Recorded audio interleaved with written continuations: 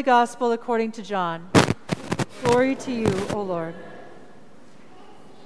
Jesus prayed, I ask not only on behalf of these, but also on behalf of those who will believe in me through their word, that they may all be one.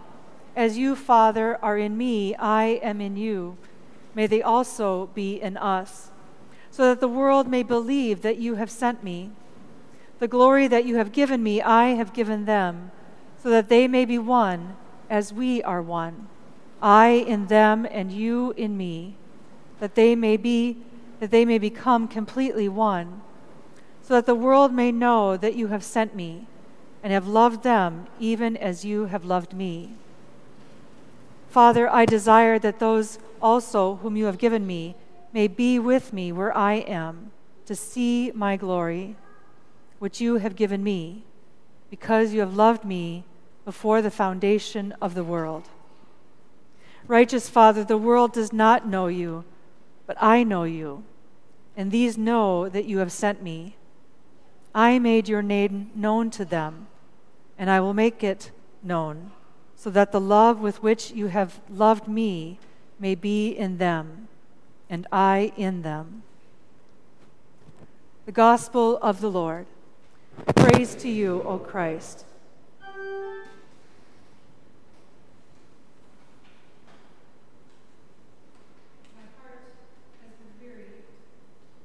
And I've been teary these days. How about you? 3 mass shootings in just 14 days. A grocery store, a church, a school. All places where community is formed and gathered, all afflicted by violence. I am angry, sad, overwhelmed, and yet, in many ways, just numb to all of it and burned out by compassion fatigue. And I find myself wondering, where is God? Where is the hope? Is there any good news to share today? On Wednesday this week, a few of us gathered right here for Eucharist, as we do each Wednesday at 9:30. Y'all are welcome to come, by the way.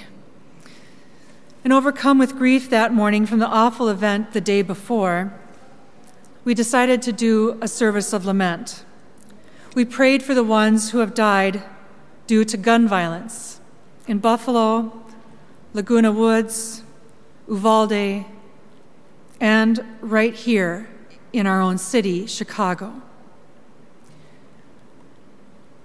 And we ask God, in the depths of our pain and anger, to hear our cries of despair, to heed our calls for justice, and to not let us lose hope. We also sang a newer hymn, one that's unfamiliar to me, titled, O God, Why Are You Silent? Now, singing hymns together helps us to name before God our feelings, our thoughts, our beliefs that we may not be able to express on our own. When we sing together in community, we sing not only our praise and thanksgiving, but we express our sorrows, our fears, and our longings. And this one, number 703 in the ELW, moved me and others to tears as we cried out our lament. O God, why are you silent? I cannot hear your voice. The proud and strong and violent all claim you and rejoice. You promised you would hold me with tenderness and care. Draw near, O love, enfold me, and ease the pain I bear. I am so thankful that our new hymnals include songs and services of lament, ways for us to passionately express our grief and sorrow. Because the Christian life is filled not only with joy and wonder, praise and thanksgiving, but also with sorrow and grief and loss and despair. Now, typically on Ascension Sunday, we are invited to sing hymns that declare Jesus ultimate resurrection divinity, hymns like "All Hail the Power of Jesus' Name." The ascension of Christ is one of those moments in Scripture where we are invited to stand in awe of Jesus' power and glory as the great high priest and redeeming Son of God, whose name is above all names. And yet, we know that in spite of the reign of the resurrected and ascended Christ, it is clear that evil is still at work in the world. It actually seems more broken and fallen than ever right now. In these days of violent loss, we may wonder about the nearness of Christ and stand looking up to the sky as the disciples did, feeling abandoned in the midst of our grief and loss. As the disciples looked upward, they were asked a question: "Why do you stand looking up toward heaven?" Jesus' final words to them were to look out, not up, to be witnesses to the ends of the earth. Jesus promised them the gift of the Holy Spirit to be with them in all circumstances. And Jesus empowered the disciples to be his embodied witnesses in the world. And that invitation is not only for the disciples of long ago, but for us as well.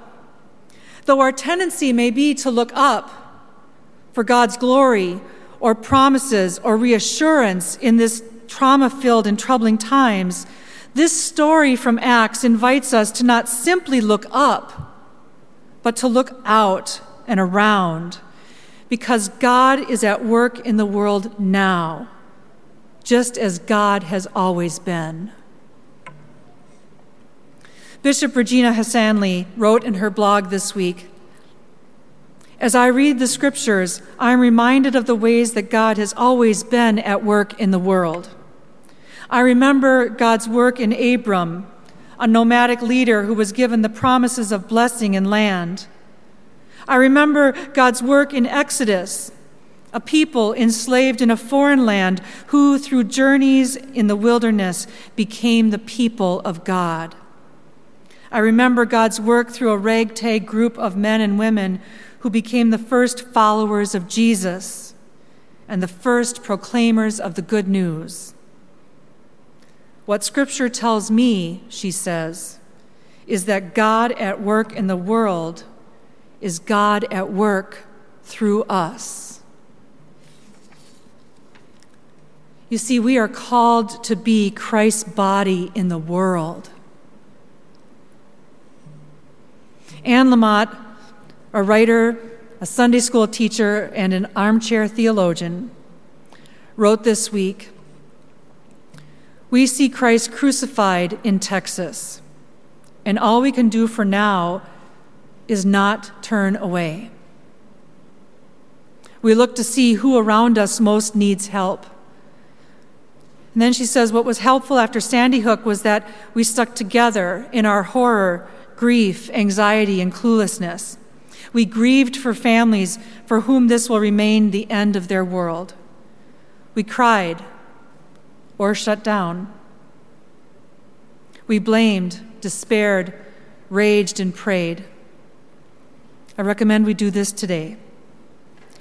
And after an appropriate time of being stunned and in despair, we sighed and helped each other back to our feet.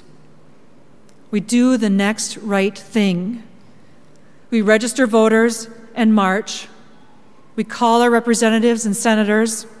We buy or cook a bunch of food for the local homeless. We return phone calls and library books and smiles. We donate money. We practice radical self-care and say hello gently to everyone, even lonely strangers who scare us. It can't be enough, but it will be. So, people of God, let us look out, not up this Ascension Sunday, and always. Let us seek and find God's presence in places of pain and suffering as God works through you. For we are called to be a people who do justice and love mercy. We do not have the luxury of looking to others to fix the problems that we abhor. We are called to be people who show up, who tell the truth, and who point to Christ, so that everyone may live life abundantly. And as the fourth verse in the hymn that I started with declares, may pain draw forth compassion. Let wisdom rise from loss. O take my heart and fashion the image of your cross. Then may I know your healing through healing that I share, your grace and love revealing, your tenderness and care. Amen.